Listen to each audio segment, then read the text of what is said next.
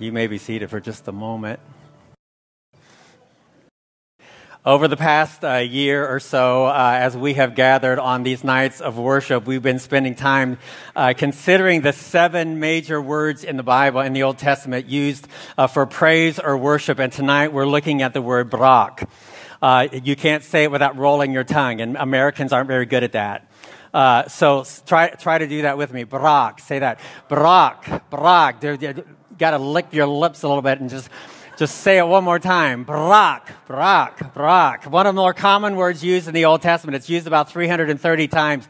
And it means to bless or to honor. It's the idea of giving something of value to someone else, to esteem them. The literal meaning of the word means to kneel, to bend the knee, as one would kneel before a king, as one would lower themselves physically before one of high respect, worthy of high respect. It is used of a blessing that we pronounce on one another. You might be familiar with Numbers 6:24, where it says, "The Lord bless you and keep you. The Lord Barak you. The Lord honor you and esteem you and keep you." But most often it's used as an expression of blessing toward God. Just picture in your mind a loyal subject of a king before the throne as an act of adoration and honor and praise and respect and worship. We bow the head, we bend the knee, we barak the Lord our God in reverence and awe, acknowledging the unmatched splendor and glory of the one who is worthy, our King, our God. 1 Chronicles 29:20 says, "Then God said to the assembly, 'Now bless Barak, the Lord your God.' And all the assembly blessed Barak, the Lord, the God of their fathers, and bowed low." There's that physical image. Bowed low and did homage to the Lord and to the King. That's what you do when you Barak. You physically bow low and do homage. You acknowledge their worthiness by admitting your unworthiness. Psalm 95:6, "Oh, come, let us worship and bow down." There's that physical image again. Let us kneel, Barak, before the Lord our Maker. Psalm 34:1, "I will bless the Lord at all times. His praise will continually be in my mouth." This is really interesting because the English Standard Version translates the word Barak and it's as exalt. NIV uses the word bless. I will barak the Lord at all times. I will kneel down before the Lord at all times. I will exalt the Lord at all times. How do you exalt? You exalt by bowing. You kneel before the King. I bend my knee in deference to the majesty of God. Think about kneeling. Kneeling is hard. The older I get, the harder it is. It's hard to get down. It's even harder to get back up. And for any of us, kneeling is not a comfortable position to be in. When we kneel, we don't kneel for long. Kneeling is hard. Kneeling is humbling. You would never kneel before someone to whom you felt superior. Kneeling is an acknowledgement that the one before you is greater than you, more worthy than you. And kneeling is vulnerable. You put yourself in a posture inhibiting your ability to protect or defend yourself. You're kind of subjecting yourself to the power of the one to whom you kneel. How do I exalt the Lord? How do you exalt the one? How do you exalt the one who's already exalted? Psalm 46:10 says, "I will be exalted in all the earth." I will be exalted. Jesus said, "If you don't praise me, the rocks will cry out." The heavens are already declaring the glory of God. How do you exalt one who is already exalted? You cannot make him, you cannot put him any higher. Now, Tim, you're sitting down, which means I'm taller than you. If you were to stand next to me, that wouldn't happen. But now that you're sitting, I'm a little taller. And if you were to bow before me, I would be even taller. My height has not changed. But his perception of me has been transformed. Do you understand where I'm going with this? Friends, you cannot exalt the Lord without lowering yourself. The only way that you will lift the Lord up is to lower yourself. In worship, you humble yourself. You submit yourself to the one who is worthy to be exalted. That's why we bow. That's why we kneel, not just to acknowledge the rightful place of God, but to acknowledge our rightful place before God. The Lord cannot be lifted without you being lowered. And isn't that our problem? I mean, be honest. You don't mind lifting someone else up as long as you're not lowered before them. Be honest. I mean, when was the last time you took issue with the God of the heavens for the way he demonstrated his sovereignty in your life? Instead of bowing in surrender to his will, you stood arguing for your position. Like a child, you've heard this before, who is forced by his mother to sit in his high chair. The parent ultimately wins the battle, but the war is far from over. As the child declares, I might be sitting down on the outside, but I am standing up on the inside. How many times in your dealings with God have you yielded, but have not surrendered? Where you've given in, but you've not given up. Where you've bent the knee, but you've not submitted the heart. Be still and know that I am God. I will be exalted in the earth.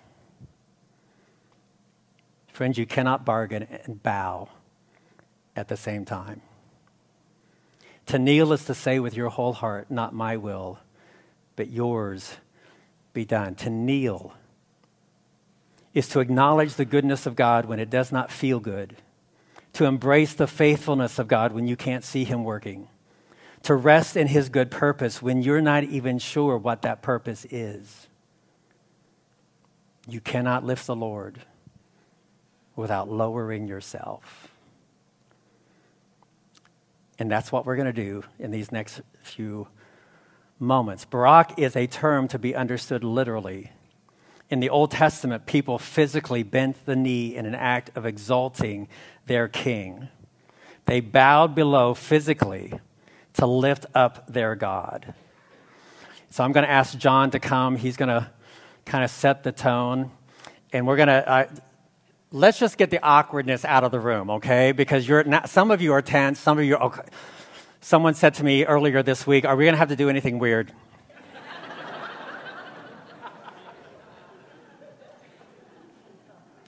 Sometimes weird is good. Sometimes we have to be humbled when we don't want to be humbled. So I'm right there with you. So I'm going to do this too. So you just get all of this stuff out of, what are people going to think of me? Well, they're not going to be thinking about you because they're going to be thinking about themselves and how awkward it is for them. Okay? So just get all of that, get out of your comfort zone and get into the heart of hearts for you where you want to lift him up. But what does that mean for you? Where have you hung on to your agenda? Where have you argued with him for your position? What is it that you're wanting that you're not getting from him, not willing to let go and let him work in your life his good purpose for you? Where do you need to confess your pride, your unwillingness to bow, to thank him for his goodness already expressed in your life? I'm going to pray, and then Tim and the band are going to come and lead us in this next part of worship. But right now, would you, and it'll probably be easier for you to just turn around and kneel toward the back of your chair. So let's do that right now.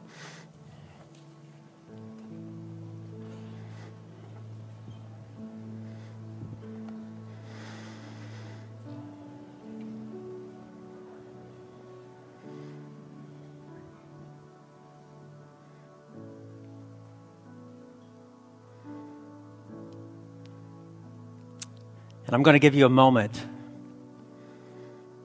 You've already bowed physically. Now you need to bow spiritually.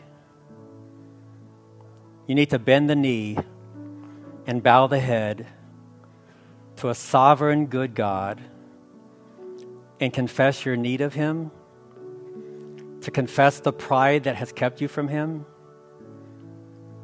and to pour out your praise for his goodness.